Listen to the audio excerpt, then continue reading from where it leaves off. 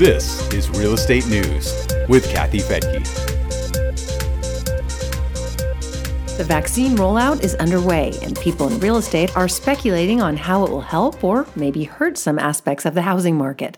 2020 was, of course, a very difficult year for many sectors of the economy, but not housing.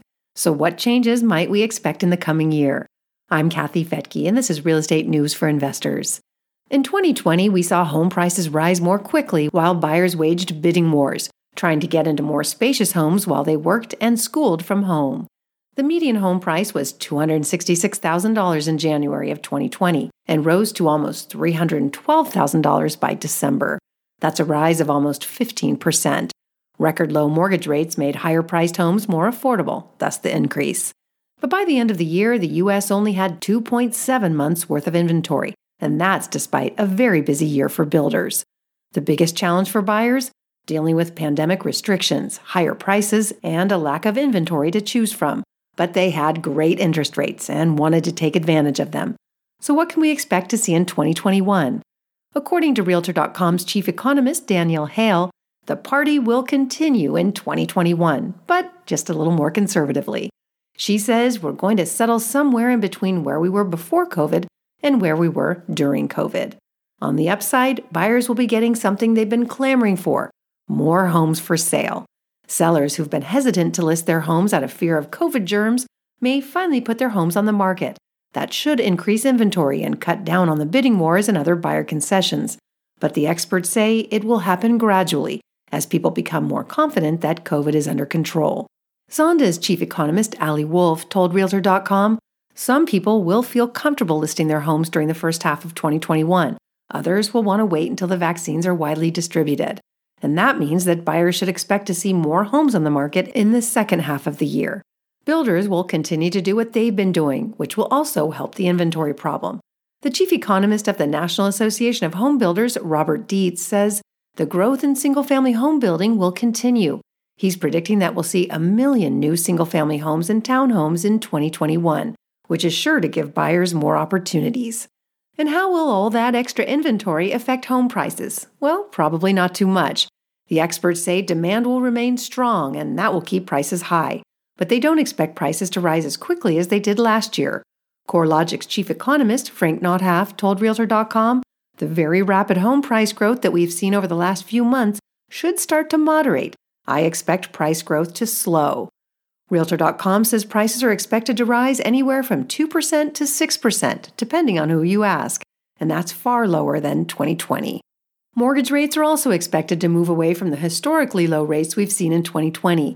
The average went as low as 2.72% in late December, according to Freddie Mac, and even lower in early January. But as the economy improves, rates will likely creep higher. Realtor.com is guessing they'll move back up to the 3% range. Higher rates typically keep a lid on home prices, so that could help slow the price growth. It might even knock a few buyers out of the market, which could help decrease the competition. But a 3% mortgage rate is still pretty desirable, so there probably won't be too much of a downside. But one big question that we're asking, will people return to the big cities from their comfortable pandemic homes in the suburbs? Remote work has allowed people to move to more affordable areas with larger homes. But they also moved away because the pandemic kept them from enjoying all the things they like about city living. So when restaurants reopen and the nightlife and cultural events return, will people move back? Experts believe they will, at least to some extent, especially among young folks. Realtor.com's Hale says, a city is not just a place to work, it's a place to socialize and meet other people. City prices will also be lower, which could lure people back. New York appraiser Jonathan Miller told Realtor.com, there's a dramatic reset in affordability. It's starting to trigger interest from younger renters who were priced out and unable to enter the market. He says rents in Manhattan are down 22% year over year. In San Francisco, they were down 27% by the end of 2020. And while we may see more younger people returning to the cities, families who've recently migrated to the suburbs may want to stay where they are.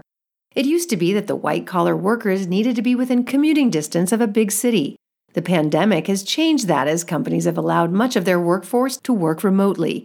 And while the percentage of remote workers could change and adjust to a post-pandemic world, remote work isn't expected to go away. families are also living more comfortably in bigger homes with yards and better school systems. They may ask themselves, why would we want to give that up? Experts say they probably won't. Chief economist for the National Association of Realtors, Lawrence Yun, says single-family homes in the suburbs will clearly be favored over the condos in downtown and city centers.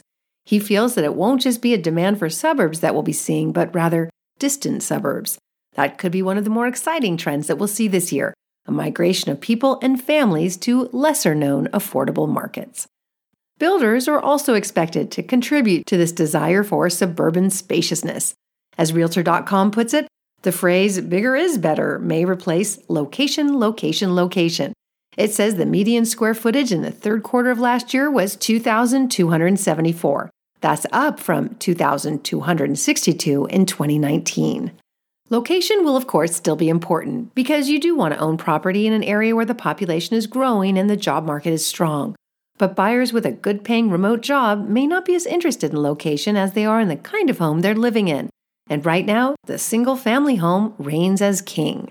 The article says if housing had a popularity contest, standalone single-family homes would win in a landslide.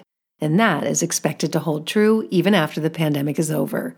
And if people can't own a single-family home, they'll choose to rent one. That's what we're seeing at Real Wealth Network. You can check out the areas that are growing the fastest and have the strongest rental demand at newsforinvestors.com. And when you're there, you'll get referrals to property managers and property teams nationwide who can help you find rental properties with property management in place. Again, that's newsforinvestors.com. I'm Kathy Fettke, and thanks so much for joining me here on Real Estate News for Investors.